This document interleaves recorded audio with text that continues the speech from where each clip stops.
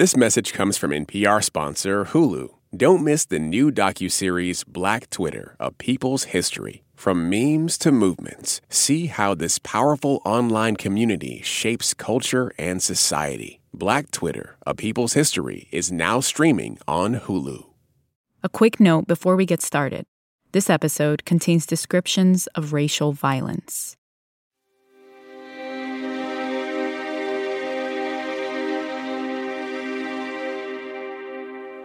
The date was February 21st. It was a Sunday.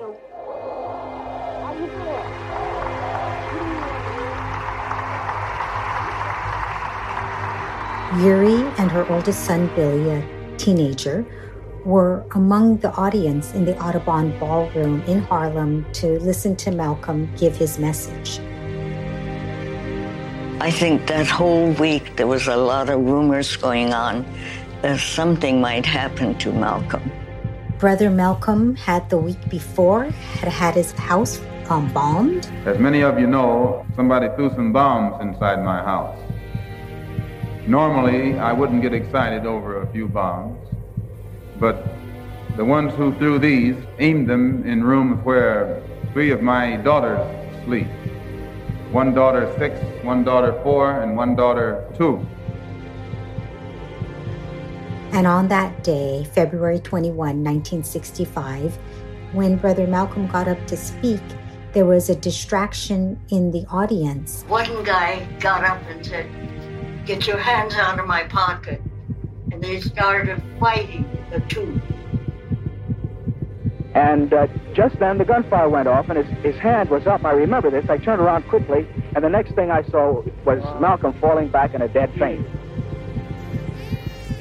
He fell back with gunshots to his chest. You know, chairs were being knocked over. There were screams. Everybody was in a mad confusion. And in this commotion, of course, everyone ducked for cover, including Yuri and her son, Billy. Malcolm's wife, Betty, and their young children were in the audience that day as well. But then Yuri saw someone run up to the stage to try to help Malcolm. And she got out of her seat and followed him up on stage. And picked up his head and just put it on my lap. This was remarkable. Everybody was scared, trying to protect their own lives, which is completely understandable. And Yuri Kochiyama runs onto stage, places Malcolm's head on her lap, and tries to offer some kind of comfort. People asked, what did he say? He didn't say anything. He was just having a difficult time breathing. What did you say to him?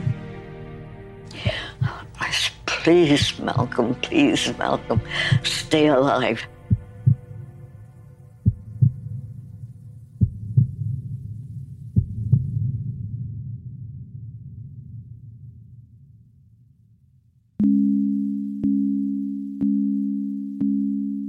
In that fateful moment, as Yuri Kochiyama cradled Malcolm's head in her arms, a close associate of Malcolm X took a photo.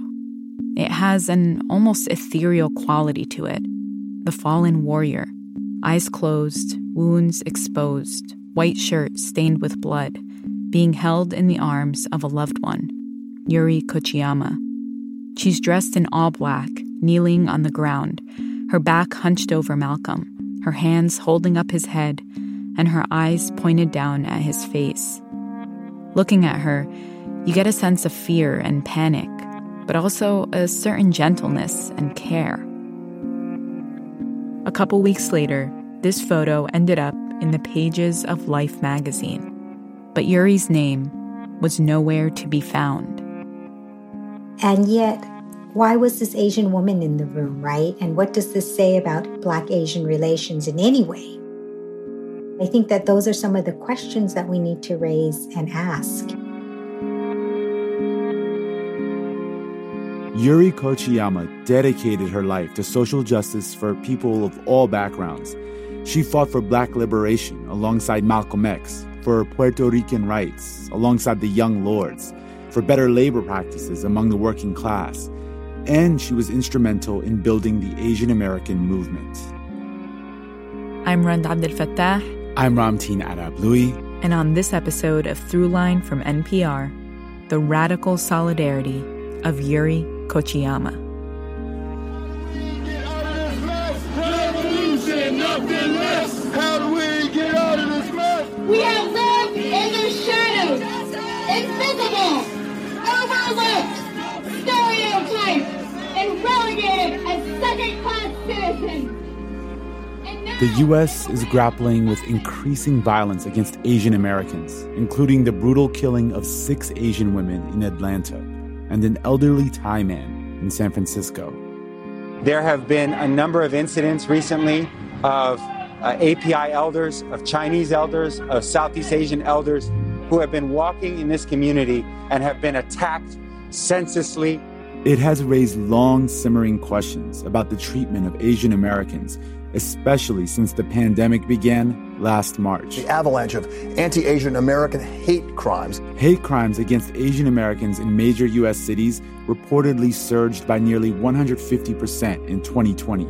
America, we have a problem. I find myself constantly thinking about what would Yuri do in this situation? This is Diane Fujino, professor of Asian American Studies at UC Santa Barbara, and author of the book Heartbeat of Struggle, The Revolutionary Life of Yuri Kochiyama. Yuri is always present with me. She not only dedicated her entire life to fierce political struggle, but she was also somebody who tried to treat the individuals in the movement and in communities with great love, what we would call today collective care. Collective care, solidarity, that was at the heart of Yuri's work and how she lived her life. She allowed me to interview her multiple times. She invited me into her home. She tried to give me a key the first time I met her because she thought that I would be stuck outside in the cold in case she arrived home late from a meeting, and I refused to accept that key. But from the second time on that I visited her in Harlem, I would stay with her in her home. Diane often reflects on the conversations they would have, the wisdom Yuri would impart. Remember that consciousness is power. Tomorrow's world is yours to build. It's not going to be given to us, right? We have to demand it. We have to build it together. On the walls, I have all my heroes, from Malcolm X, Fidel Castro, Patrice Lumumba, Che Guevara, Assata Shakur, all the people in my family, every one of them. Yuri's legacy is complicated. On the one hand, she was a pioneer in the Asian American movement and supported freedom movements for many groups of people. But she also had controversial views on some things, including admiration for Mao Zedong and Osama bin Laden, that stemmed from her radical opposition to American imperialism. Yuri was open to new ideas and perspectives throughout her life. She was constantly evolving and embodied different, sometimes uncomfortable values. So in this episode, we're going to journey into the life of Yuri Kochiyama to explore how she developed her complex worldview, what she thought about the Asian American struggle, and what collective care can mean for all struggles.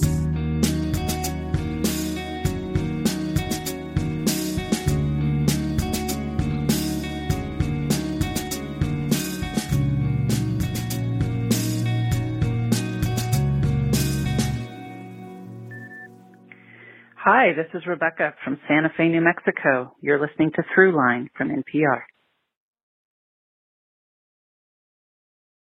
Support for NPR and the following message come from Saatva. Saatva luxury mattresses are every bit as elegant as the most expensive brands, but because they're sold online, they're about half the price. Visit SAATVA.com/NPR and save an additional $200. Summer is for going to the movie theater because it's too hot to stay home. It's for driving with the windows down, listening to your favorite music. It's for stretching out while you're on vacation to gobble up a TV show. For a guide to some of the TV, movies, and music we are most excited about this summer, listen to the Pop Culture Happy Hour podcast from NPR.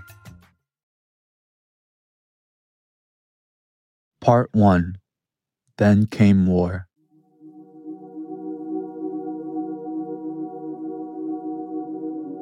I was red, white, and blue when I was growing up. I taught Sunday school and was very, very American, but I was also very provincial.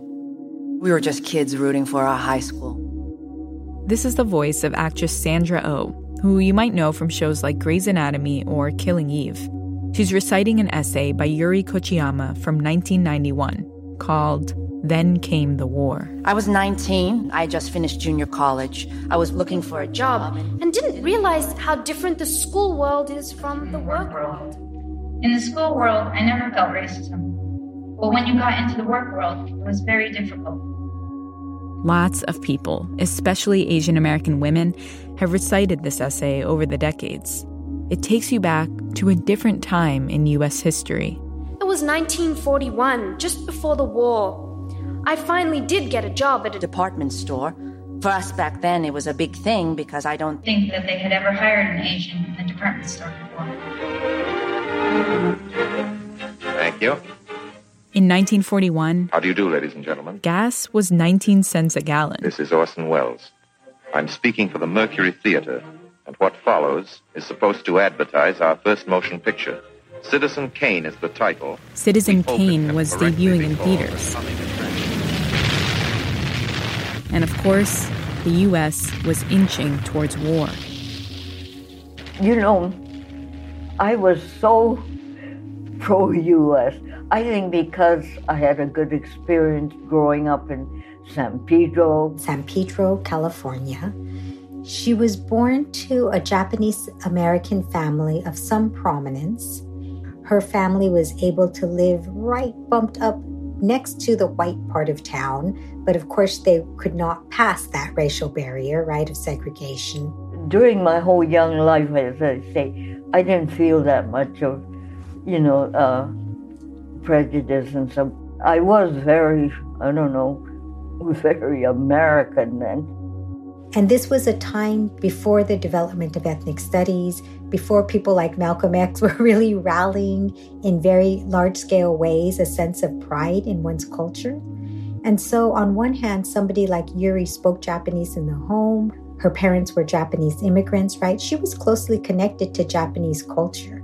And then on the other hand, like many Nisei, second-generation Japanese American, wanted to be American, whatever that means, right? And I think in many ways it meant getting closer to white America.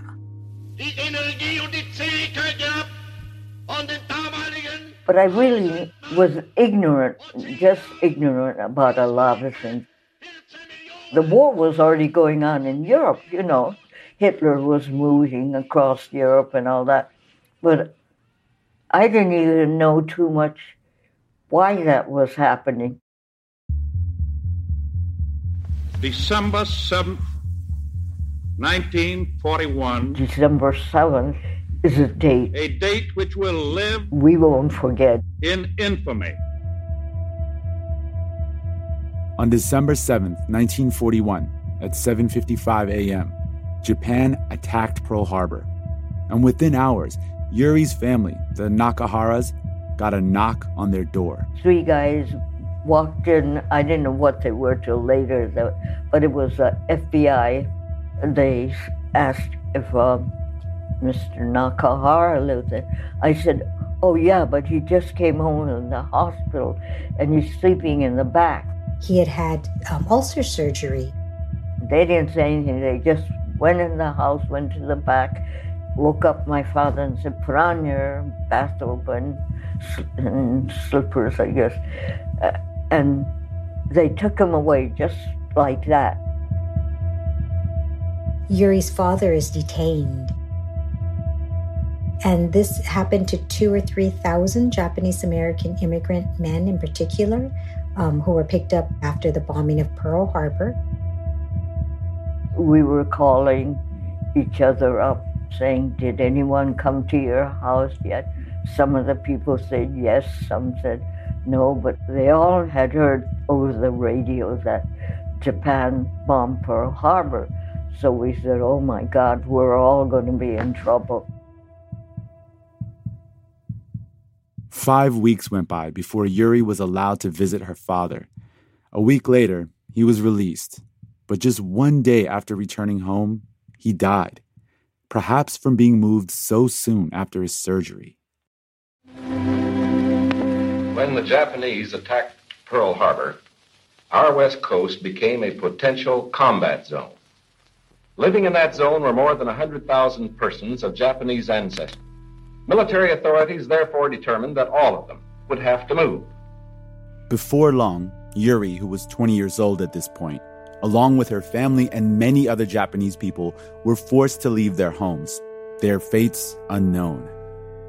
There were some people on the street who had signs saying, we're sorry to see you go, you Japanese go. But there were also people who had signs to say, get out, Japs. The hysteria of war was really high. The relocation centers are supervised by the War Relocation Authority in unsettled parts of California, Arizona, Utah, Idaho, Wyoming, Colorado, and Arkansas. It helped her to recognize herself as a Japanese American. This is what Yuri says. And to see the strength of the Japanese American community and to survive as not just individuals, but to come together as community. People grew gardens, right? They figured out how to put up partitions in the bathrooms to have a little privacy and dignity. There was great protest inside the concentration camps. She talked to a lot of people inside the camps. She listened to discussions of more politicized Japanese Americans inside the camps. And I would say she started to grow a social consciousness, a sense that problems in the United States had social and structural origins.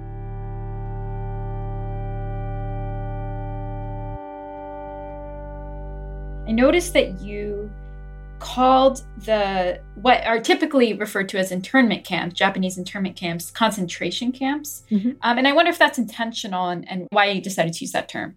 Mm-hmm. Yeah, thank you for that, for drawing out, right, a vocabulary, which is so important.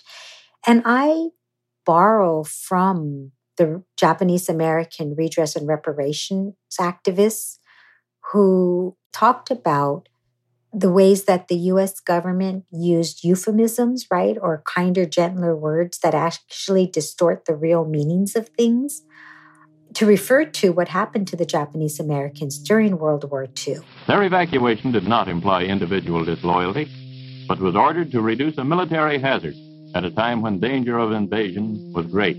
Evacuation refers to moving to safety, but that's not what happened. It was forced, right? It was done through racial profiling and racism against a group who were the descendants of supposedly the enemy. And so what the Japanese American activist community has called upon for decades is that they be called concentration camps. We always called the camps relocation centers while we were there. Now, it feels apropos to call them concentration camps. And when people say, well, doesn't that diminish what happened in Nazi Germany? Their response has been that those were death camps. But these that Yuri and Japanese Americans were placed in were concentration camps. There was barbed wire, there were sentries, they were forced to be placed into them. Their freedoms were limited. 120,000 Japanese Americans were detained during World War II. Yuri spent 2 years living in a camp. And that experience forever changed the way she viewed the U.S. and its history. Even if you took history in school, I don't think we learned very much of anything. Historically, Americans have always been putting people behind walls. First, there were the American Indians who were put on reservations, Africans in slavery on plantations, Chicanos doing migratory work, and even to the Chinese when they worked on the railroad camps. You're taught what a good country America is, and it does so much good to the world and all that crap. I believed it wholeheartedly. And suddenly, for the first time, I felt something different. When we come back, Yuri Kochiyama begins to learn a whole different side of American history and comes face to face with Malcolm X for the first time.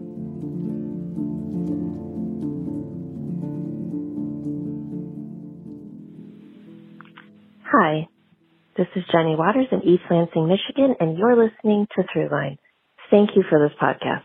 I love it. Hey, I hear you have a birthday coming up. Yeah, you.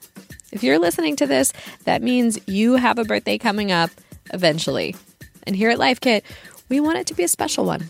Magic can happen and good luck can happen and serendipity can happen if we're open to it. How to have a good birthday, even if you're not a birthday person. That's on the Life Kit podcast from NPR. I'm Jesse Thorne. Why did Cole Escola write a bonkers, extremely fictionalized play about Mary Todd Lincoln? Well, you know, it was 2020 and we were all so isolated. I just started doing research, but the truth is, no, I just thought of it. We'll talk about that and more on Bullseye from MaximumFun.org and NPR. Moms know the ups and downs of life. It's what makes them great subjects for books. This is one of the things that fiction can do, right? It can give us a window into the battles that each person is waging or facing, but it doesn't mean that we condone her actions. This week on NPR's Book of the Day podcast, we are discussing books centering mothers. So call your mom, then tune into the Book of the Day podcast from NPR. Part 2. The Handshake.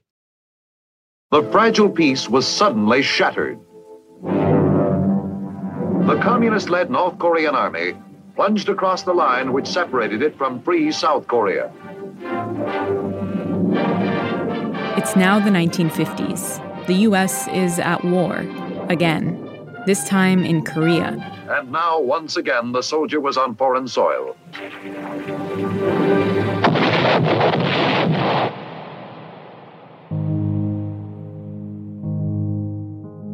Tell me when you first met. But he doesn't even remember, do you? Oh, yeah. You never remember that date. November something? Yeah. By this point, Yuri was married to Bill Kochiyama, a World War II vet. They'd first met at the camp where Yuri and her family were detained. And, well, they hit it off. November of what? I don't know. 20. Yuri and Bill lived in Mississippi for a while. And by the 1950s, they were living in New York. In New York, there was not a large Japanese-American community. And so there wasn't a ready Japanese-American or Asian-American activist community to plug into. And in some ways, Yuri and her husband, Bill, were doing that work. They're supporting, Asian Americans en route to the Korean War, right? Hosting gatherings at their home, giving soldiers a sense of camaraderie. This is, people would call it community activism. The first place I worked in New York was Chock full of Nuts, very famous restaurant. And I got a job as a, waitress. I loved that job. And it was the first time I'm working with just black people.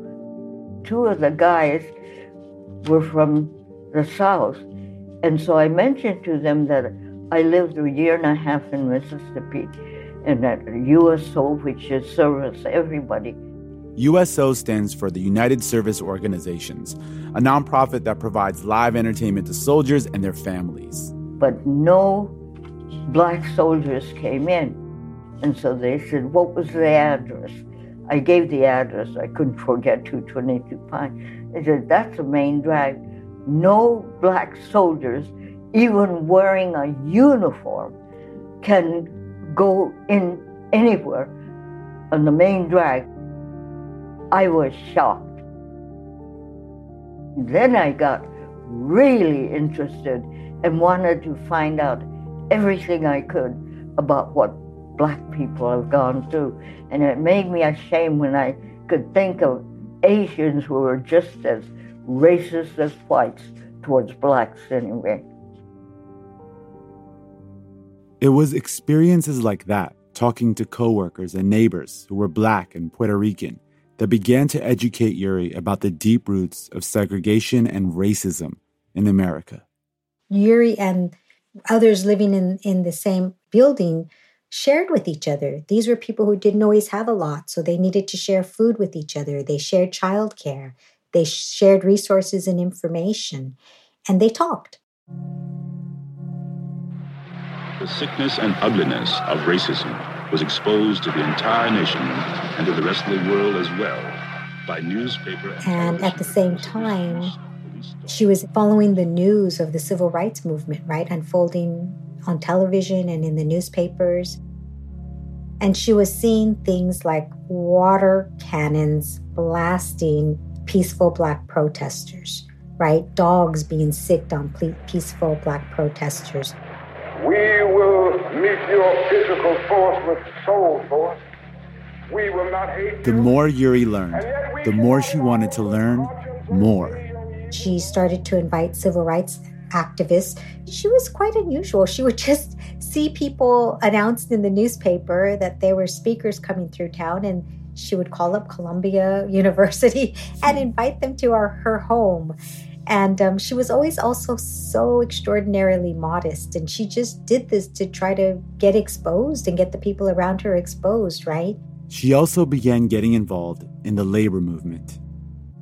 Racism is something that it seemed like all people of color, if not people of color, it would be poor people, have gone through, that this country is not only race conscious, but class conscious.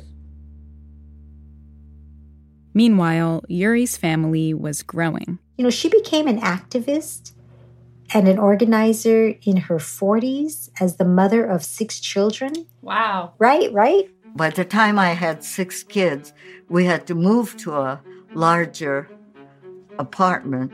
And, you know, we were living in a housing project, low-income housing, and they were building a new low-income housing in Harlem. So her family moves to Harlem in 1960. She tells a hilarious story of how they carried their whole life, their whole apartment full of stuff on the subway back and forth multiple times from Midtown Manhattan to New York, to Harlem. Gee, Harlem, activism, Harlem was the place to go.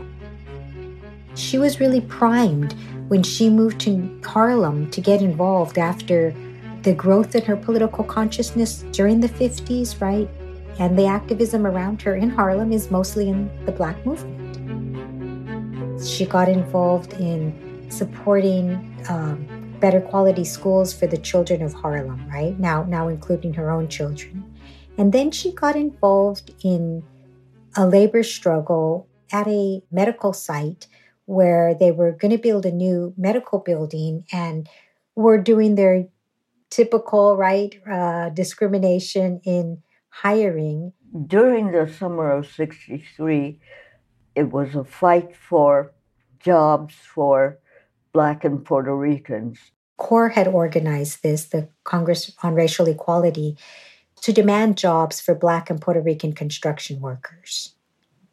And, you know, some of what they were doing was putting their bodies on the line to block the entry of construction trucks onto the site and to slow down the work.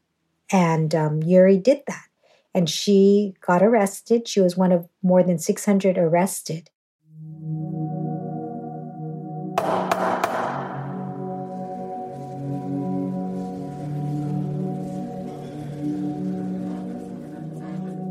The hearings started after the summer, and One day, Malcolm walked through the door.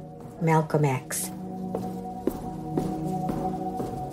You know, he was this monumental figure, especially in Harlem, right, where he was based.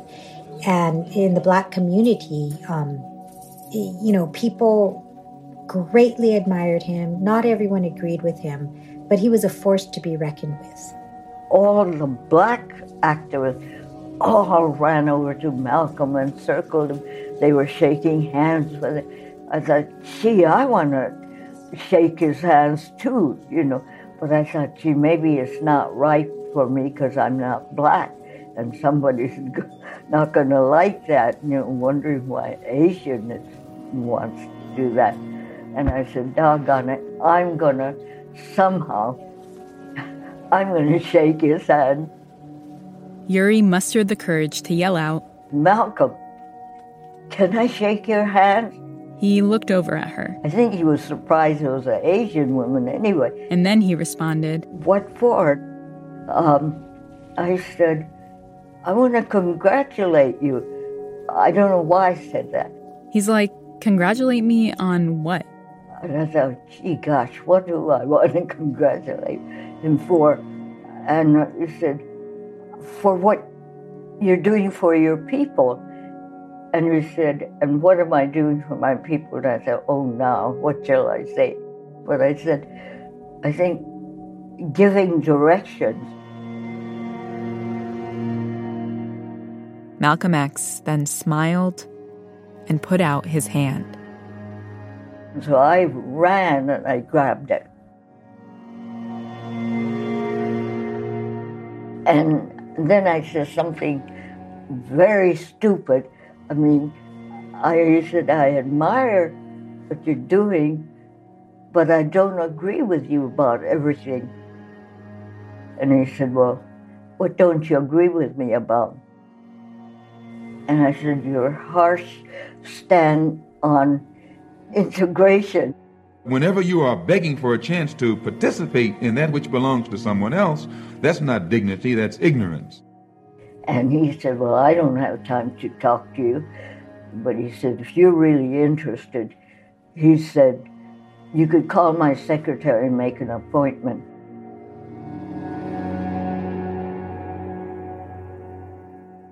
After her chance meeting with Malcolm X, Yuri decided to write him a letter to clarify what she meant when she'd said, your harsh stand on integration. She says, if people could show their true dedication to Black liberation or to racial justice, could you then accept the togetherness of all people?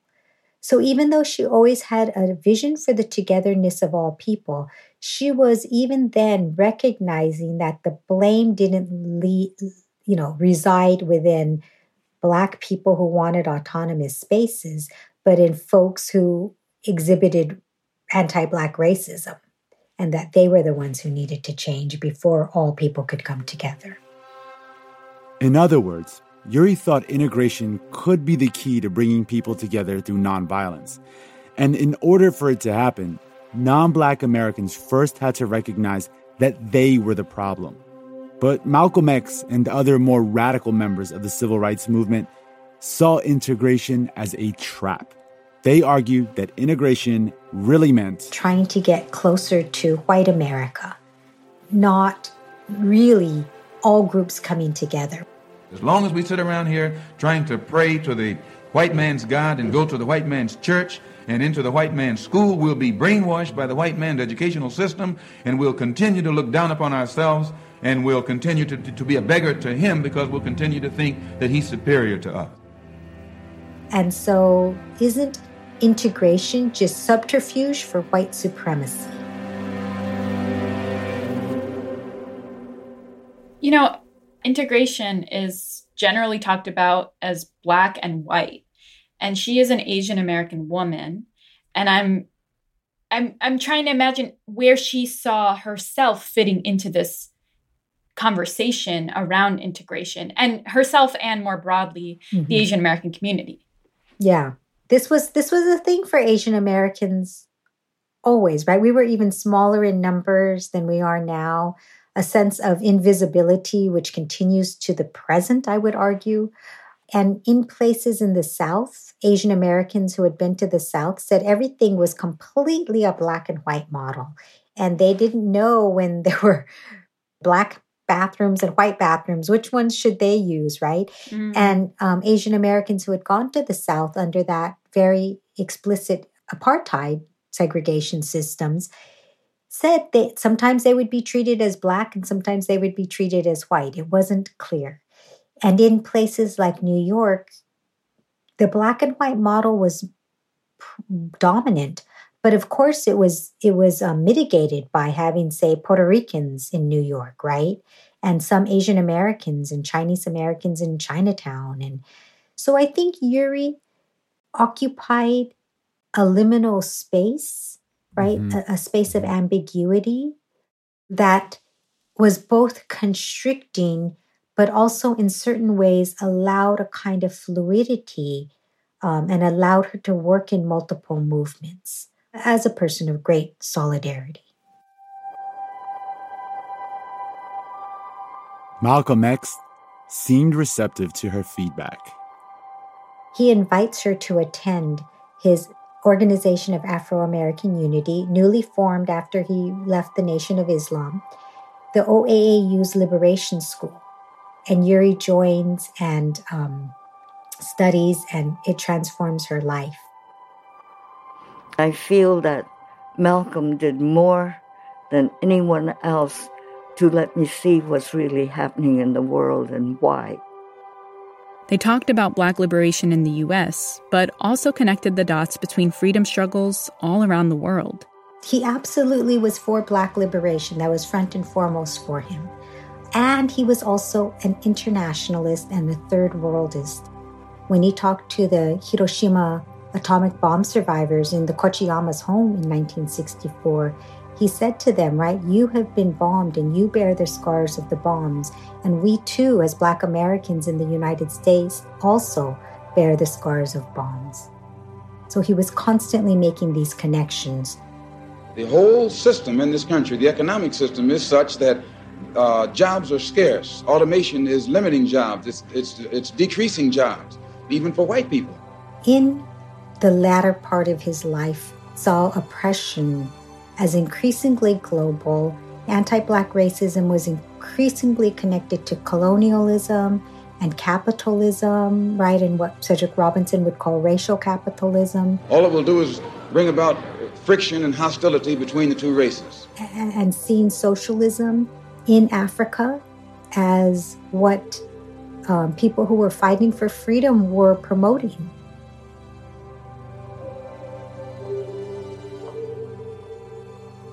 I'm wondering about what her views were on the violence as a form of resistance. And I wonder how the evolution of Malcolm X's views impacted that. Right, yes, a very important question, right? And here again, Yuri was greatly impacted by Malcolm X. And so Malcolm, what he did is he really announced the hypocrisy of the U.S. government. So he would say things like, in referring to the Korean War, how can you ask us, right, Black people, to be nonviolent in Mississippi as violent as you were in Korea? How can you justify being nonviolent in Mississippi and Alabama when your churches are being bombed and your little girls are being murdered, and at the same time you're going to get violent with Hitler and Tojo and somebody else that you don't even know? Yuri said something like, people have a right to violence, to rebel, to fight back. And given what the United States government and Western powers have done to the third world, I feel these countries should fight back.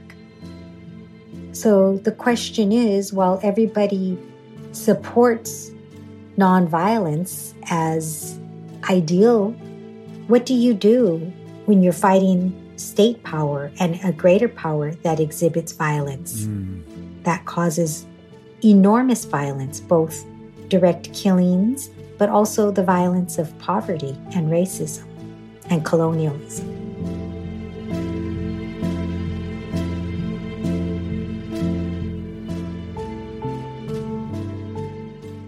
one thing that occurs to me is that I think I used the term Asian American earlier. And I realized that at that time, there may not have been the same identification that we have today. I mean, now we say Asian American, we can be referring to people of Chinese, Korean, Japanese descent.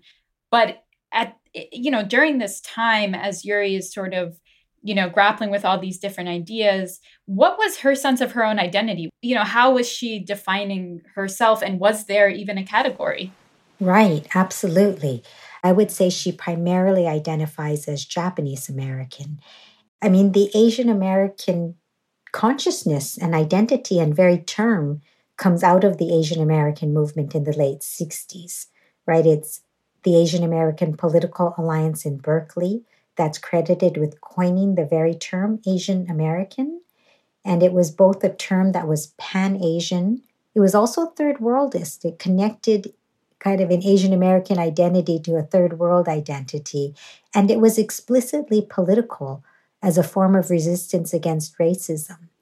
And so that Asian American movement that emerges in the late 60s is unique because it's the first time that Asian Americans come together in political ways in large scale. Well, I think the Black liberation movement had an influence on every movement because they were really more advanced. And I think all the other movements sort of followed suit, knowing what racism has done to this country and this feeling of white superiority that has spread all over the world. When we come back, Yuri helps build the Asian American movement, and in the face of tragedy, finds unity.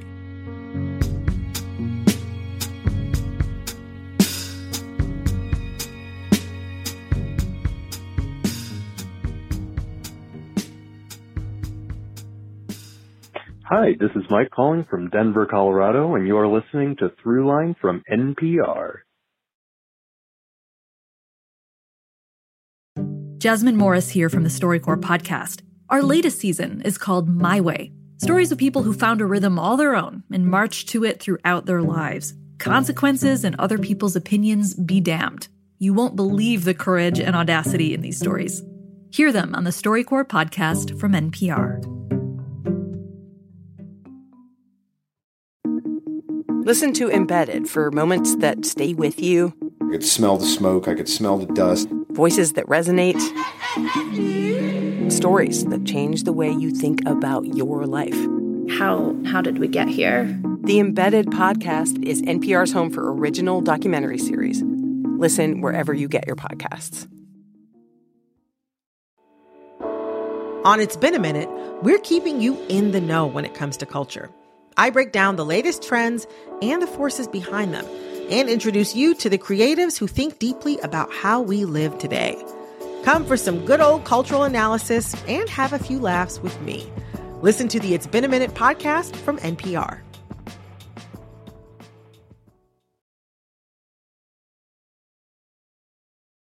Part 3. Vision Matters.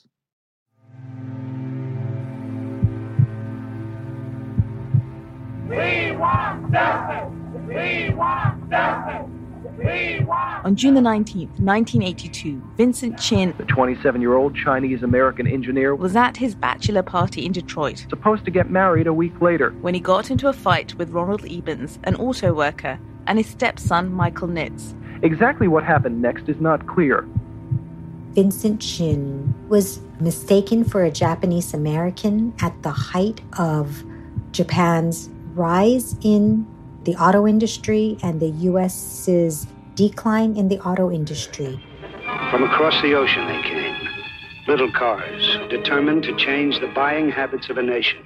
And as that really powerful documentary, Who Killed Vincent Chin, shows, at that time in Detroit, people were engaging in a lot of Japan bashing. And across the U.S., people were upset about Japan's global rise. We are being shot at and shot up by the Japanese. who have the most protectionist economy in the world. If we remember, after World War II, Japan was not only defeated, it was under U.S. military occupation and was always supposed to be a junior partner to the United States in its global capitalist expansionism. A brawl began and spilled out into the street. And these two auto workers attacked Vincent Chin and beat him with a baseball bat. While one held him, the other swung at him like home runs. And they killed him. Both men denied using racist anti-Asian language and pleaded guilty to manslaughter instead of second-degree murder. But after they got very lenient sentences, then people galvanized.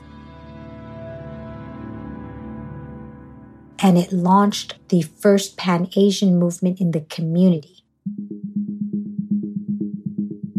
Over the course of the previous decade leading up to this moment, Yuri Kochiyama had been organizing the Asian American movement mostly on college campuses, putting together protests against the Vietnam War, lobbying for the development of ethnic studies programs. But when Vincent Chin was brutally murdered, this new shared identity took on even greater meaning. It was a moment when the bitter reality of racism against Asian Americans couldn't be ignored. And it helped solidify the movement beyond the campus. Asian nations have been the brunt of so many wars that young Asians should do everything to offset that pattern and work for peace and work to bring about a world where natural resources can be shared. There must be ways that we could work together.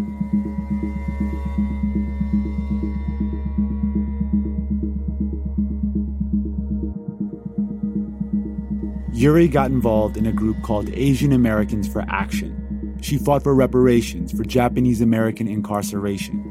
And she also found connections between the Asian American struggle and the struggles other groups faced. She protested and organized alongside the Young Lords, a group fighting for self-determination for Puerto Ricans and colonized people. She lobbied for the release of political prisoners.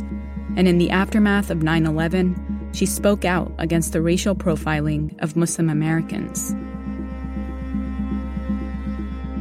At this crucial moment, when the United States is ready for a devastating retaliation of the bombing of America's symbols of power and might, we Japanese Americans should feel a kinship with the Arab and Muslim people who are the newest targets of racism, hysteria, and jingoism. In war, they say that the first casualty is truth. Yuri defended Osama bin Laden. She was further left than most leftists. She was adamantly anti-imperialist and sometimes came under scrutiny for her public support of radical figures and groups, ranging from bin Laden to Mao Zedong to the Shining Path, a communist organization in Peru classified as a terrorist group. As we're talking about her story, one of the things that comes to mind is something you said earlier in the interview about mutual care. I think that's the term you used. Mm-hmm. And in a moment like we're living through right now, where it feels like every few months, feels like a new group of people, whether they're Black Americans or Asian Americans, or for a time it was Muslim or Middle Eastern Americans, or of course Native Americans, are targeted. Mm-hmm. What does her example tell us about the need to see that connectivity between the groups that are being targeted? Yes, I think that there are two crucial lessons. The first one is what you're referring to, right? This need for solidarity, that we cannot only look to the interests of our own people. First of all, who are our own people, right? Yeah. Right. Many of us cross multiple groups. And at the same time, working only out of self-interest gets us in a trap. It's like the model minority myth, right? Where we work out of self-interest, but the gains that one group makes comes at an expense of other groups. This is not a model of liberation. It's a very problematic model and one that Yuri always resisted. And Yuri Kochiyama always said and operated by the ethos that my people's liberation is intricately linked to your people's liberation, right? I cannot be free if you're not free. We need to think about how things impact the most vulnerable among us, right? And work out of those best interests. The second thing that I think is really crucial here is that we cannot just work in reactionary ways. Every time there's an incident, a new incident of an attack on Asian Americans, yet another police killing of an unarmed Black person, right? Of attacks against indigenous peoples and their lands and waters. This gets us nowhere. It's a constant battle and it's exhausting. And what's most important is that we build movements for liberation.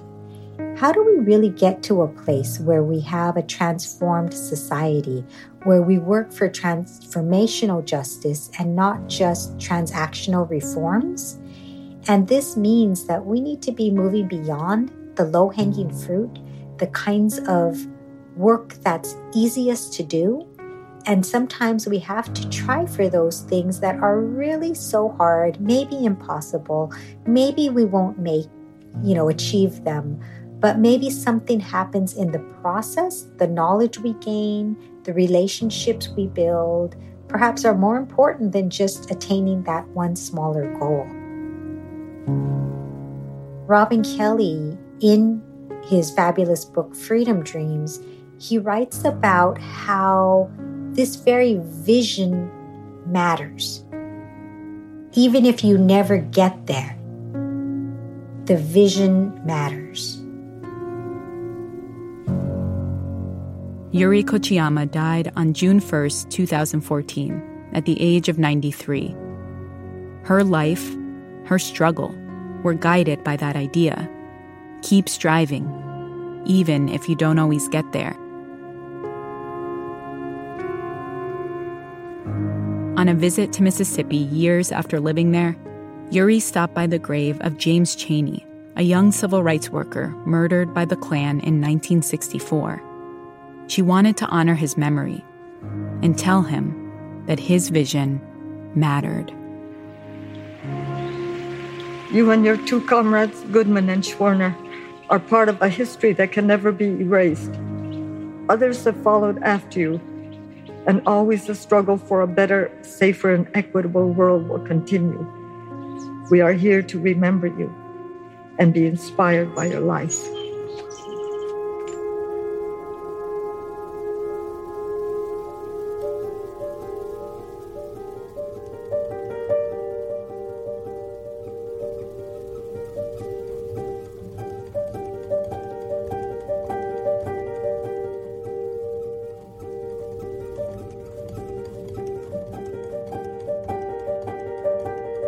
If you want to learn more about the history of anti-Asian sentiment in the United States, go over and check out an episode from our fam at the NPR podcast Code Switch about this very topic. It's a must-listen you should check out. That's it for this week's show. I'm Randa Abdelfattah. I'm Ramtin Arablouei, and you've been listening to Throughline from NPR. This episode was produced by me. And me, and Jamie York, Lawrence Wu, Lane Kaplan-Levinson, Julie Kane, Victor Iveyes, Parth Shah. Fact-checking for this episode was done by Kevin Vogel. Thanks also to Yolanda Sanguini, Beth Donovan, and Anya Grunman. And a special thanks to Densho, the Japanese-American Legacy Project, for allowing us to use so much amazing tape of Yuri Kochiyama. Our music was composed by Ramtin and his band Drop Electric, which includes Naveed Marvi, Sho Fujiwara, Anya Mizani. There was also music in this episode by Hania Rani. If you have an idea or like something you heard on the show, email us at throughline@npr.org or hit us up on Twitter at ThroughlineNPR. Thanks for listening.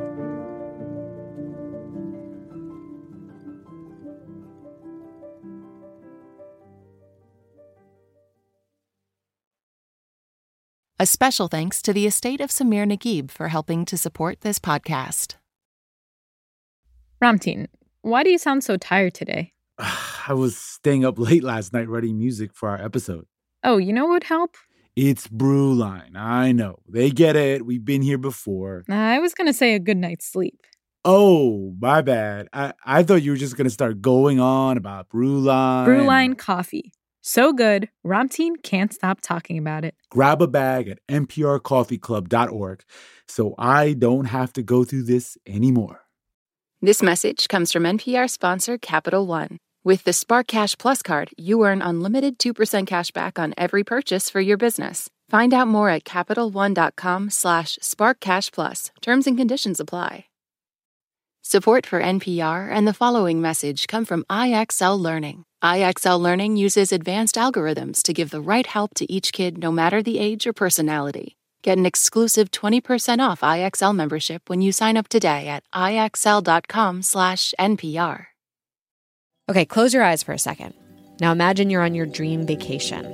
No work calls to answer, no text messages to respond to, just your suitcase and an opportunity. The opportunity to just take yourself out of your routine and travel deeper. How to actually take that dream trip. That's on the Life Kit podcast from NPR.